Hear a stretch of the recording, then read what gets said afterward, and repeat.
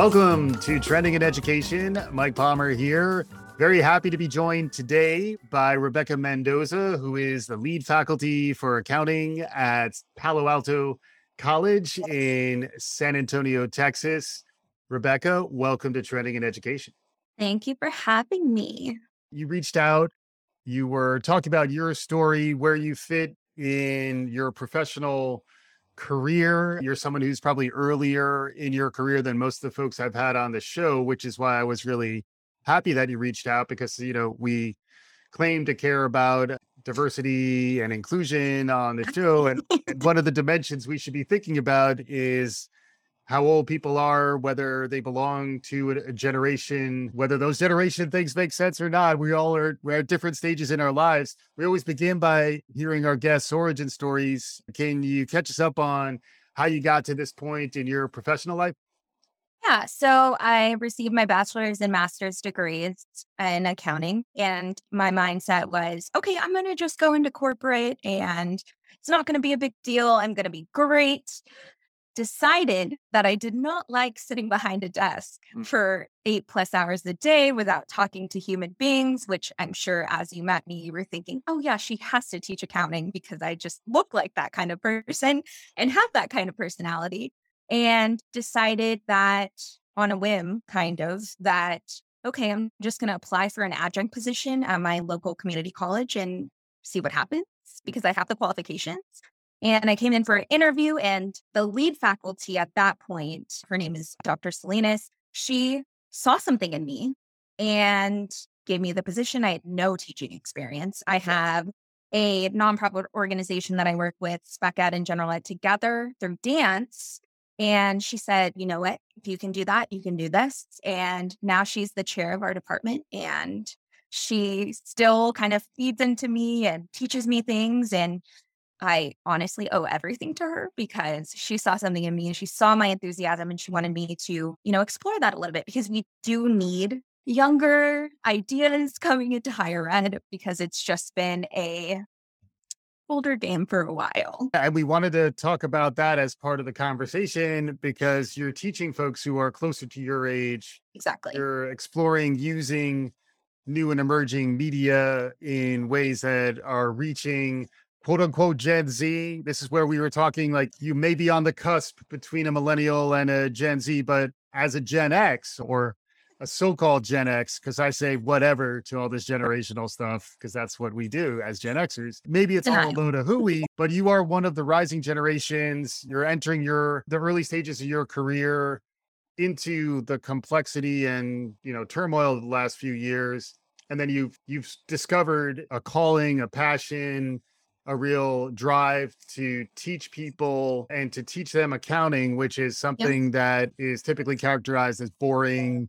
Oh yeah, And, absolutely. something you kind of zone out for. Can you talk a little bit about how you're coming into this stage in your career, what your goals are, what your mindset's like? Yeah. So I mentioned on a whim, I've decided I might as well try. And if they say no, then at least I tried. And I think that's just like a post-COVID kind of mindset now because I'm like not scared anymore of failure. Yeah. I decided to submit a proposal for a national conference and I posted instead of micro lectures, which is huge in higher ed right now. Yeah. Micro lectures are still 5 to 7 minutes. And I thought still that's way too long, especially for Gen Z. Yeah. And so posting on TikTok where it's 60 seconds or less would be more beneficial for their mindset because they're more likely to continue to scroll and keep going and 5 minutes has passed and they don't even realize it rather than sitting in front of a video that's 5 minutes long and they're thinking, oh my God, this is still going. Right. So tricking their minds. And so I'm excited that I actually got the acceptance for that proposal, thinking that it would never happen because I'm not an established professor and I don't have reviews done and all the things. So I feel like walking in there, I may be the youngest, which I've already had to tackle. And I've already had to establish myself as someone that is a professional in this field because I am. And I do have a funny story though. I actually taught an MBA course last semester in the spring and I walked in, every single one of my students was older than me. Yeah.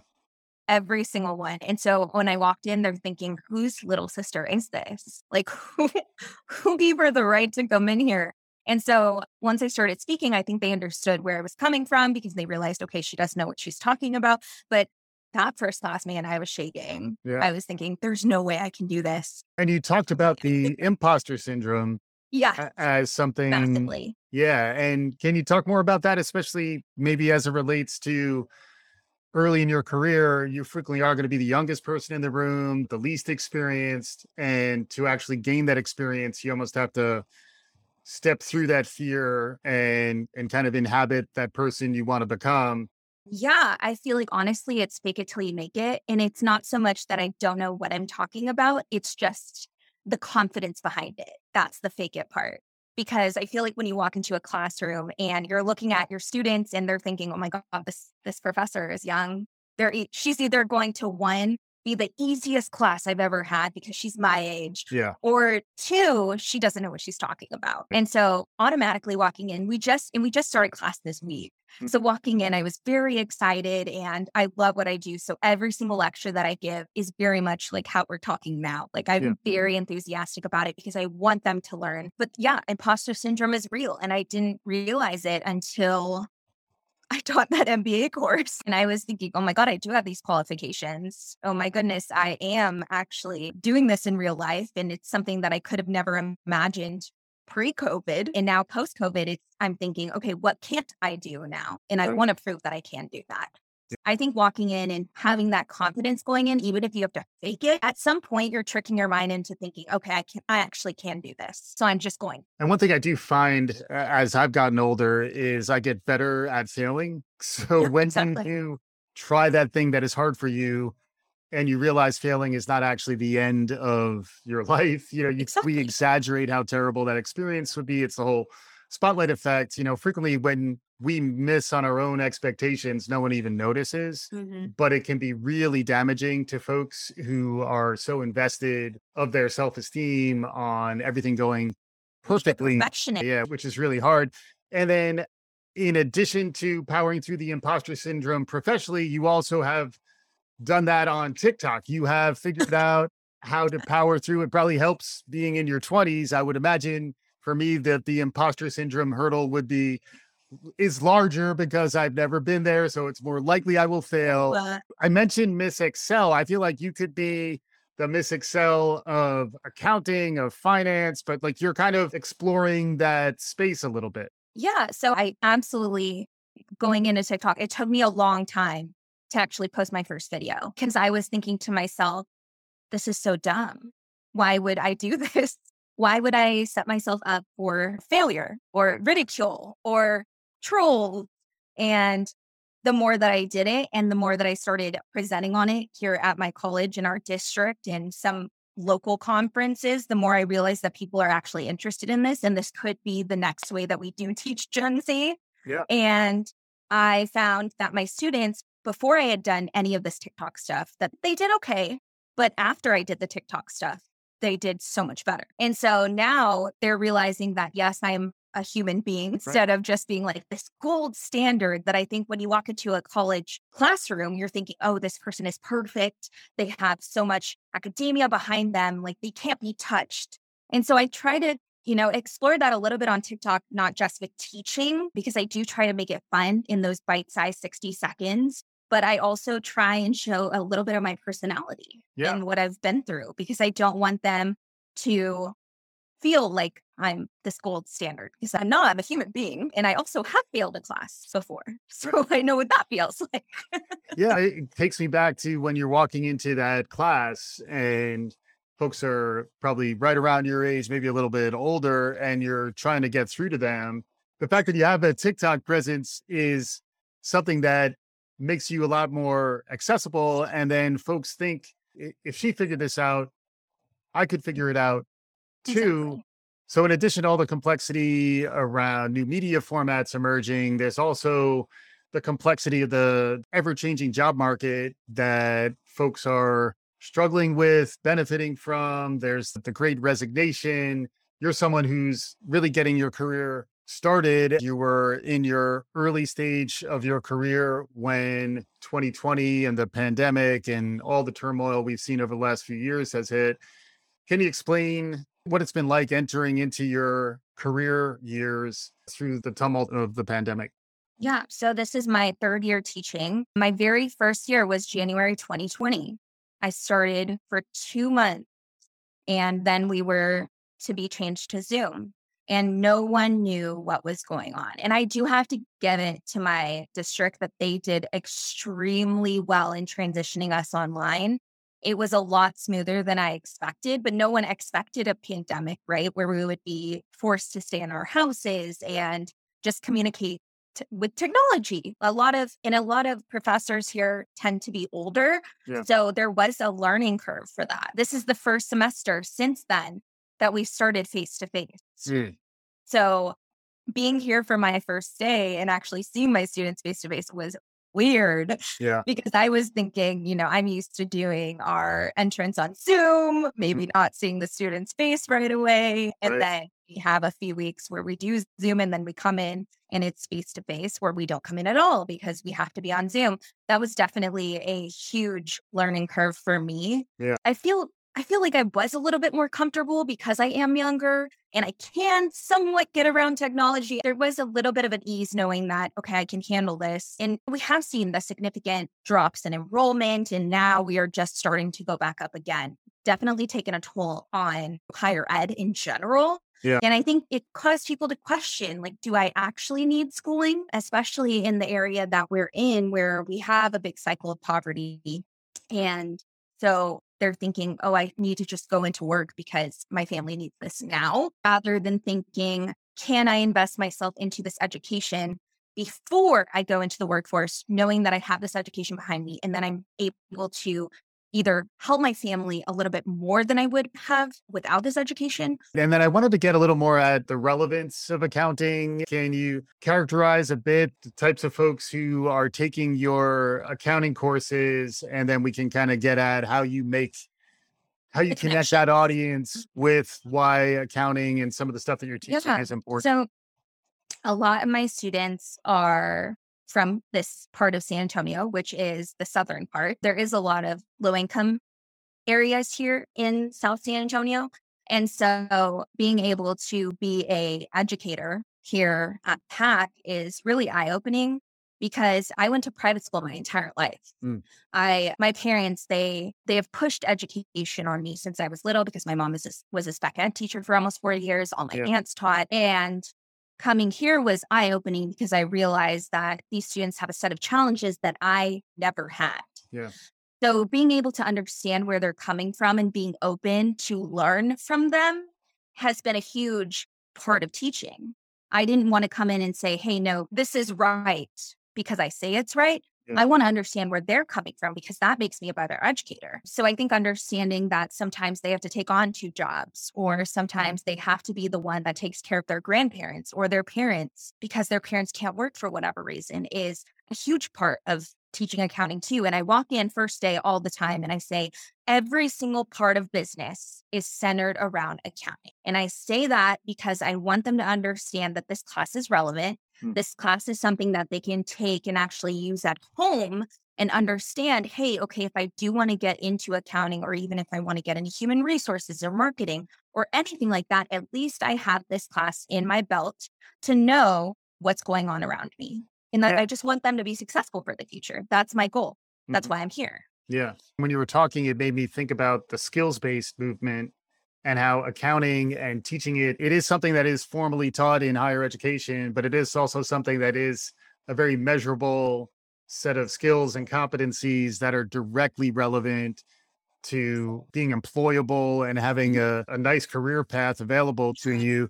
Can you describe what that aspect of the educational conversation is like for you? Are you trying to communicate the relevance of the skills and the dynamics of the job market, even as you're teaching concepts? And then similarly, I'm curious about TikTok and how you make stuff short, bite size. But when you do that, are you trying to use examples that make it relevant? Because it does feel relevance is a term that comes up a lot. And it's one that I Yeah. think is particularly important when you're talking about the population you're trying to reach. So I think first and foremost, to make it relevant is to show them real life situations. And so even just the basics of accounting is a transaction. what is a transaction? Something that we give and something that we receive.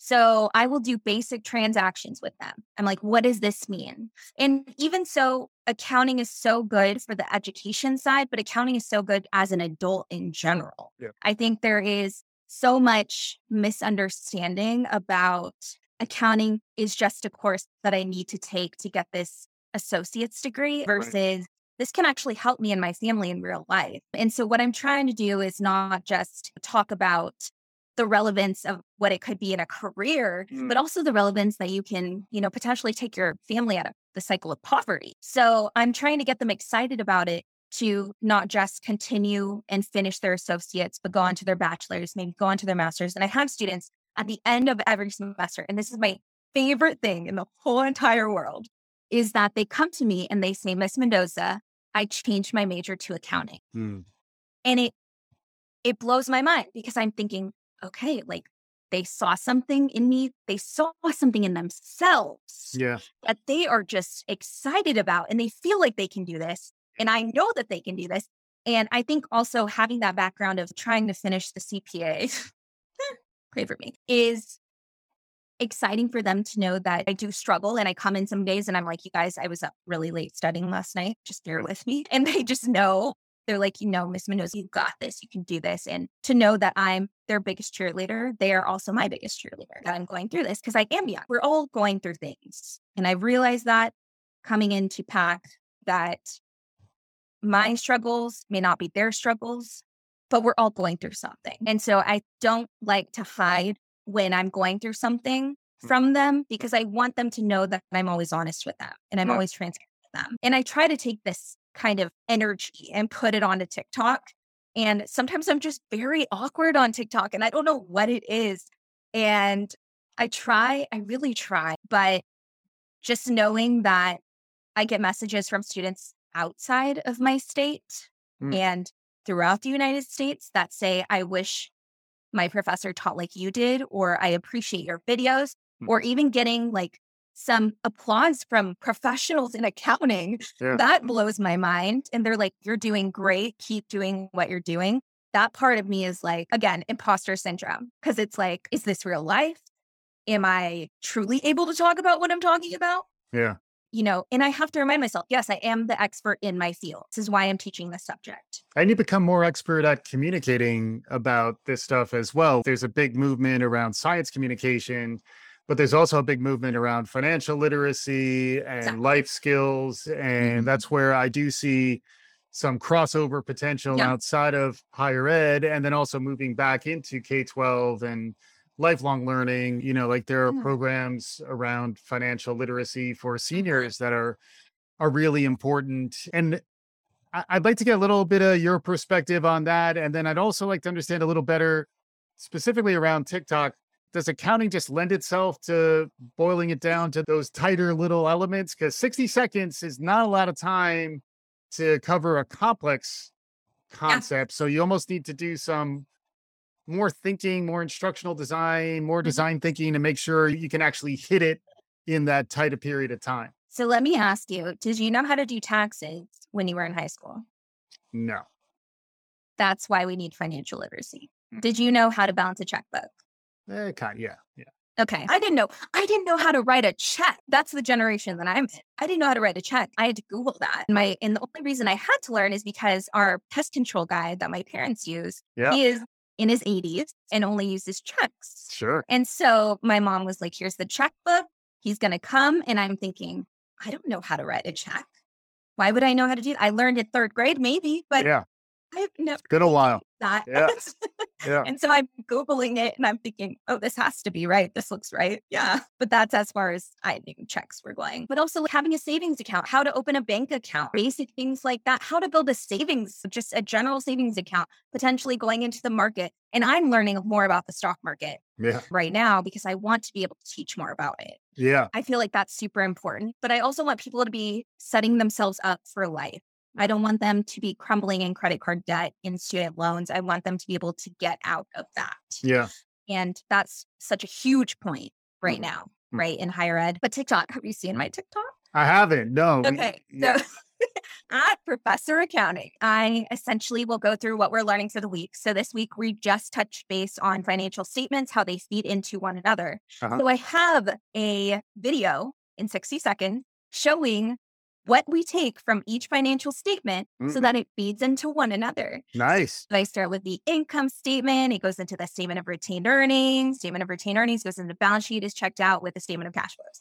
And so I'm very visual. So I show all of this and I try to touch on all those senses: seeing, hearing, doing. And you mentioned dance. Is there any movement that's There is some movement. Yeah, I think. I finally did. My students last semester, gosh, they had me do one of the TikTok trends, Uh-huh. and it was the Lizzo dance. Oh, Sure. Lord. And that's the funny thing is, I danced professionally at one point Yeah. at a theme park. Right. And I took dance for probably 12, 14 years. And Yeah. now I try to do a TikTok dance and it's terrifying. Right. Terrifying. Oh, yeah. No, and that's one reason why you should do TikTok. So you Right. can do those dances. Yeah. Right, Mike? One, it could show the flow through the financial documents. There could be moves. Getting to that cash flow statement takes work. That's a good idea, though. Let's just make interpretive dancing, but Got- accounting interpretive dancing. Done and done. That's what winning feels like. So looking ahead, you got plenty of life ahead of you, and that should include continued career growth. You're Yeah. doing amazing stuff already, but where do you see things headed? You sound like someone who's passionate about a career in education. Teaching has really unlocked something for you. Where do you see the world heading, and how do you think about how you might fit? Yeah, so I'm actually shadowing my chair right now for her position. Okay. I see myself growing within higher education. I think right now I would love to be able to teach, but also stay in an administrative role. But I don't know if that's forever. I want to be able to write a book on what I'm focusing on in my dissertation about implementing special needs students into higher education and having them successfully complete a degree. There's such an untapped market for inclusion as far as spec ed goes. Yeah. And since I grew up with that with my mom, and I have an uncle that's intellectually disabled and my cousin is deaf, I always felt like there was a need for inclusion because it's so much, you have so much to just say it, but to do it is different. And so there isn't a lot of research on successful completion of a degree. And I feel like that is something that I really want to focus on. I want to write about, I want to explore, because I feel like they're just deserving of that at the least. But I don't know yet. I mean, I also want to branch out into YouTube. I want to continue to grow my following on TikTok. I want to continue to do presentations at national conferences, at global conferences. I feel like when you think of higher ed, you tend to think that you have to be this old person, has lived life and seen things. And for me to walk into a room and people to realize, oh, like she's in charge of accounting, that is a whole new world for me. Yeah. And I want people to see themselves in me, especially that representation of being Hispanic and being in higher ed. That's very irregular. Yeah. That's rare. So I want my students, especially because we have a high Hispanic population here, to be able to see, hey, she's so young and she's doing this. Maybe I can do something that I don't necessarily see Hispanics doing. Yeah. That's how it starts. Because I think I had maybe 4 Hispanic professors and they're all in my doctorate. Yeah. I never saw it in my undergrad or my master's. And I feel like that's sad because Hispanics are, I think, in the trend in higher education in the few years, like we're supposed to be the biggest population in higher ed. So we should be represented. We should have people that have shared similar life experiences that you have. Yeah. And they're serving you. That's my goal. Want to change the world? Is that too much to ask? Oh, it sounds great. And we mentioned if folks wanted to follow you on TikTok, TikTok, they should go to at Professor Accounting. at Professor Accounting. Be on the lookout for that profile and the amazing work that Rebecca is doing. You're also at Palo Alto College, which is Yep. part of the Alamo system. Can you just talk a little bit about what that is? Yeah, we have an Alamo Colleges district. Essentially, we have 5 colleges in and around San Antonio, Texas, which is really exciting. So we have like a sister brother system where we have a lot of fellow faculty members that teach various things very similar to us. Like our accounting community is so amazing and I love what they do. We actually have a lot of women in our math department, which I appreciate because we're paired with accounting and math. Yeah. And so it's always inspiring to see like, hey, like they can do this. Okay, maybe I can do this. Yeah. Maybe we can rule the world. Yeah. But yeah, Palo Alto is a completely amazing community, not just with our admin and our fellow faculty, but our staff does so much for us. Rebecca, first off, thanks so much for reaching out. It was great having you on. But as we're wrapping up, if you have any parting thoughts to impart to folks based on the conversation we have, takeaways, things that people might want to chew on as they head back to the rest of their lives. It does not matter what your age is to do what you want in this world. That should not be an excuse. And I want that for people that are young, but I also want people to understand that if they're older, if they're trying to find their passion, because I feel like this life is way too short to just live normally, live crazy, live outstanding, live excellency, right? Like we want so much in this life, and I do want so much in this life that I want other people to feel that. And I hope that's what I've conveyed here today. And I hope this is just one of the first of many sessions that people start hearing from me. Awesome. Great stuff from Rebecca Mendoza, lead faculty in accounting at Palo Alto College in San Antonio. Thanks so much for joining us on the show. Thank you. Awesome. And hopefully our listeners enjoyed the conversation. If you did, please subscribe, tell your friends, do all the good things. We'll be back again soon. This is Trending in Education.